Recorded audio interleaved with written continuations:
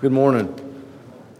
I wasn't 100% sure if I would be speaking this morning or not. I told Brother Tim that I'm here if he needs me, and to help any way that I can. Kind of goes along a little bit with what we talked about some Wednesday night about helping others in their ministry, if you were here for Wednesday night. And the comments that he started with this morning, I guess if ever his comments or his sermons have ever coincided with some of the things that I had on my mind, today is probably the most evident of that. I had a topic on my mind even before the school shooting, so it's not necessarily, that did not spur these thoughts on, but it's very applicable considering the shooting that happened and with the remarks that Brother Tim made. So I hope that the Lord is in it and that that's not just coincidence. If you have your Bibles, if you'll turn to Deuteronomy, the 28th chapter, and I want to talk to you a little bit this morning about assurance. And I've spoken on this many years ago, but I don't know that I've used the same scriptures that I would use today on it. But assurance is something that I think we all appreciate, something that we all like. And I thought about, nowadays you don't do near as much shopping in the stores as you used to. You do most of your shopping, or at least we do, a lot of it online. If you see something you want, you find it and you order it. And one of the things that I always appreciate, and if I don't get it, I get a little bit antsy, is when you order something, I like to pretty quickly get that confirmation email, right? That, hey, thanks for your order. And then maybe a couple days after that, you'll get another email, and that email will say your order has been processed, and now your order has been shipped, and here's your tracking number. And so you can click on that tracking number, and you can watch the progression of that shipment going from Missouri to here to there, and then eventually it says, hey, it's on its way, it's out for delivery. Well, those things to me are an assurance, right?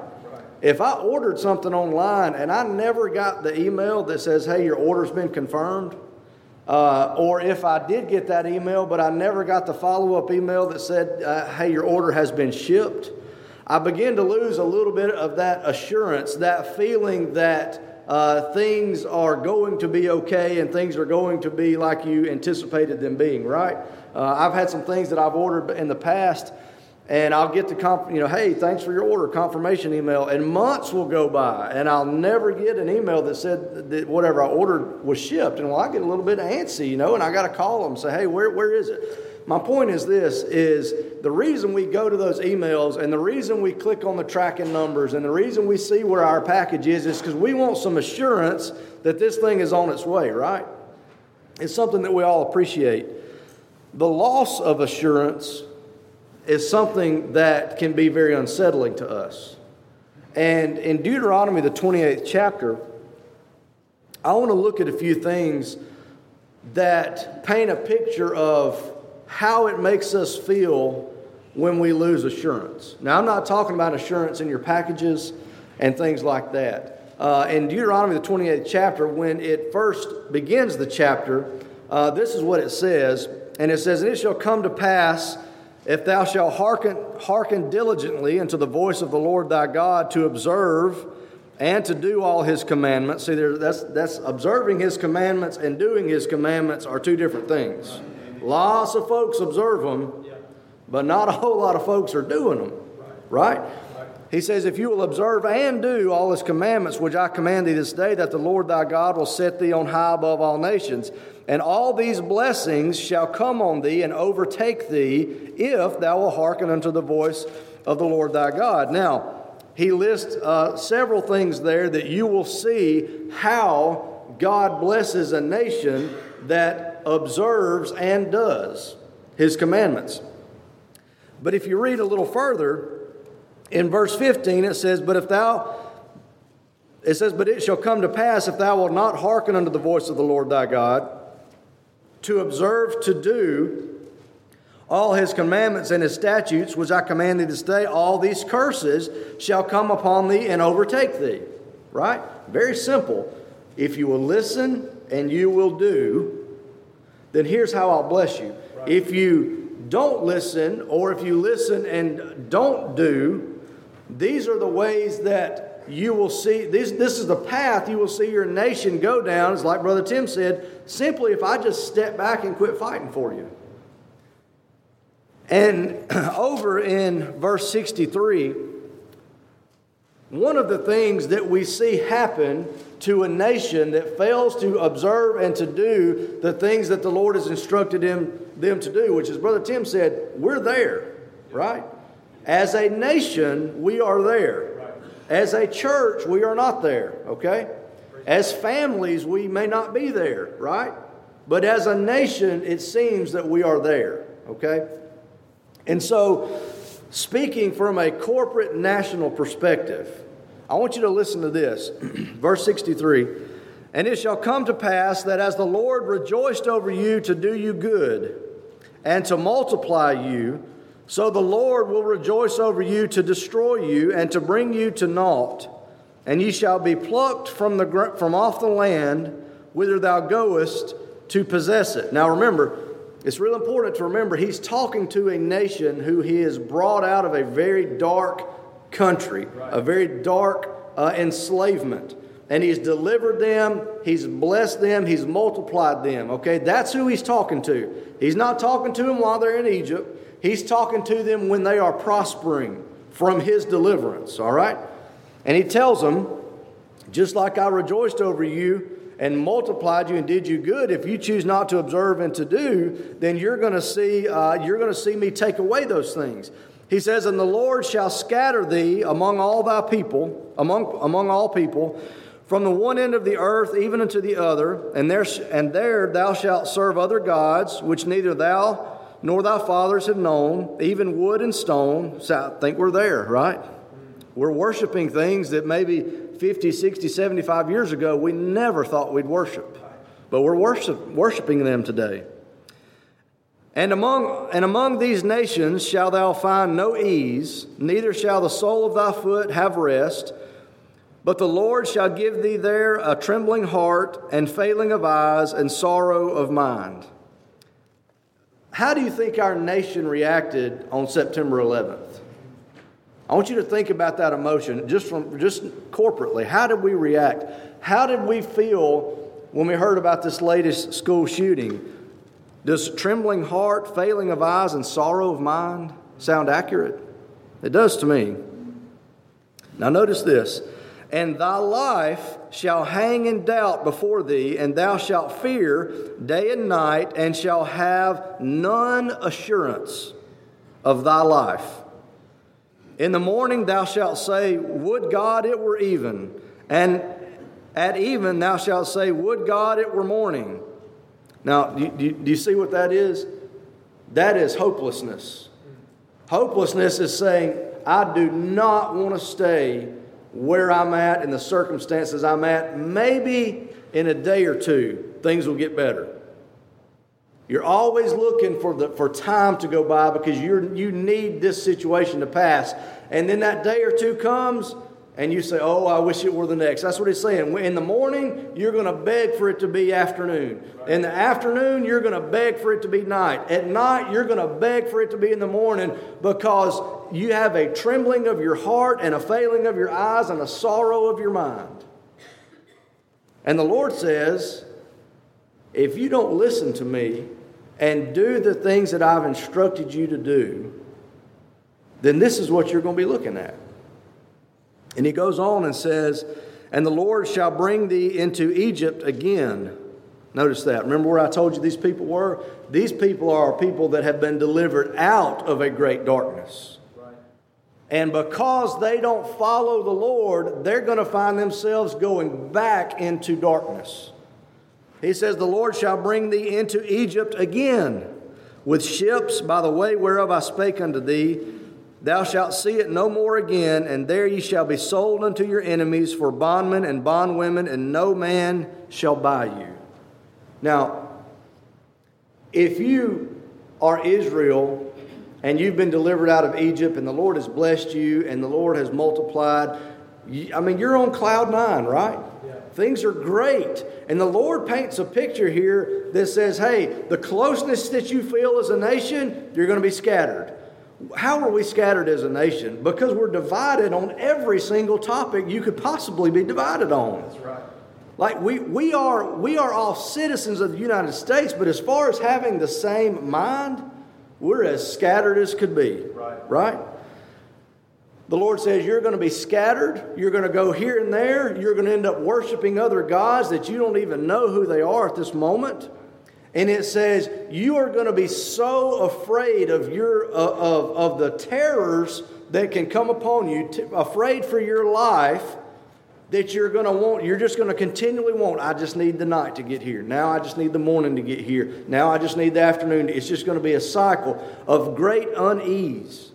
Now, when they're all, as we say sometimes, when they're all fat and happy, there's some assurance there, right? That the Lord is with us.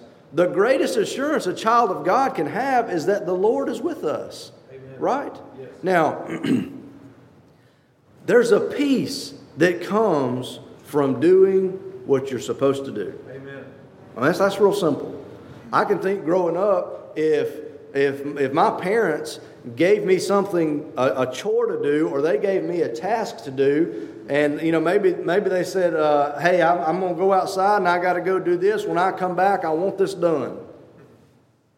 Well, if I went and did it and took care of it, then I can walk around the house with a sense of blamelessness. Right. I can walk around the house with a sense of peace and assurance that I've done what I was supposed to do and my parents are going to be pleased with me. Right? Right. But now, have you ever not done something that you were told to do?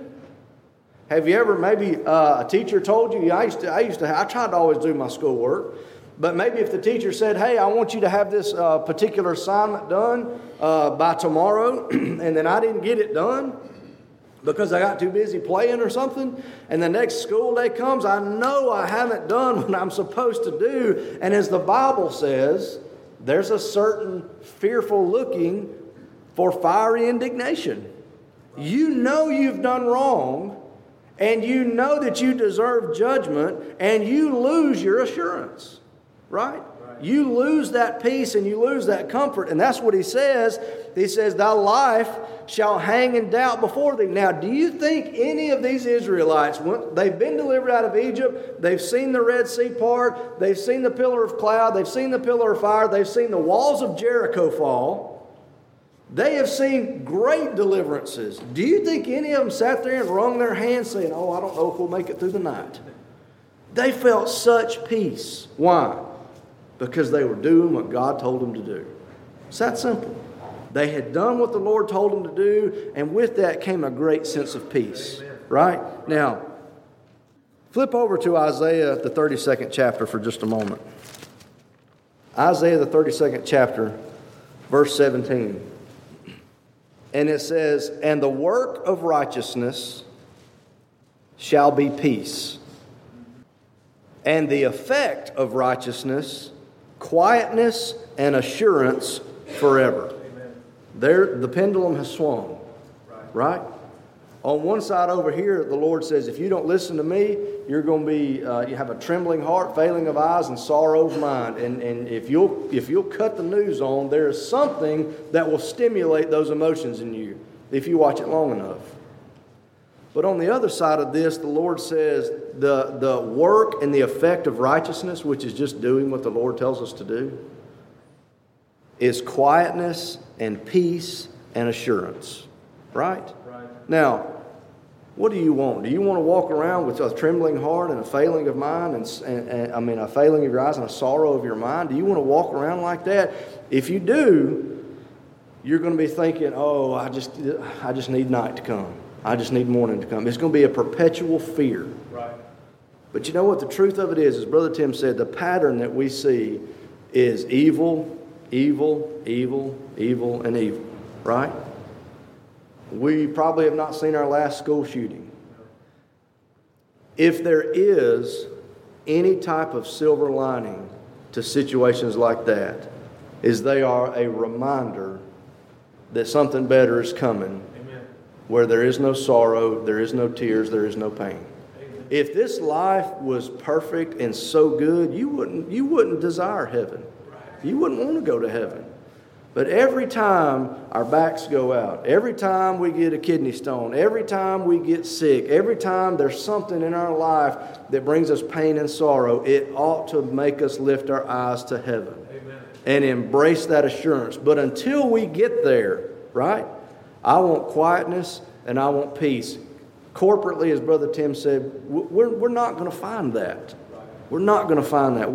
The Bible says evil men and seducers shall wax worse and worse, and in the last days perilous times shall come. There's nothing in the Bible that tells us that we're going to go on the up and up as a nation.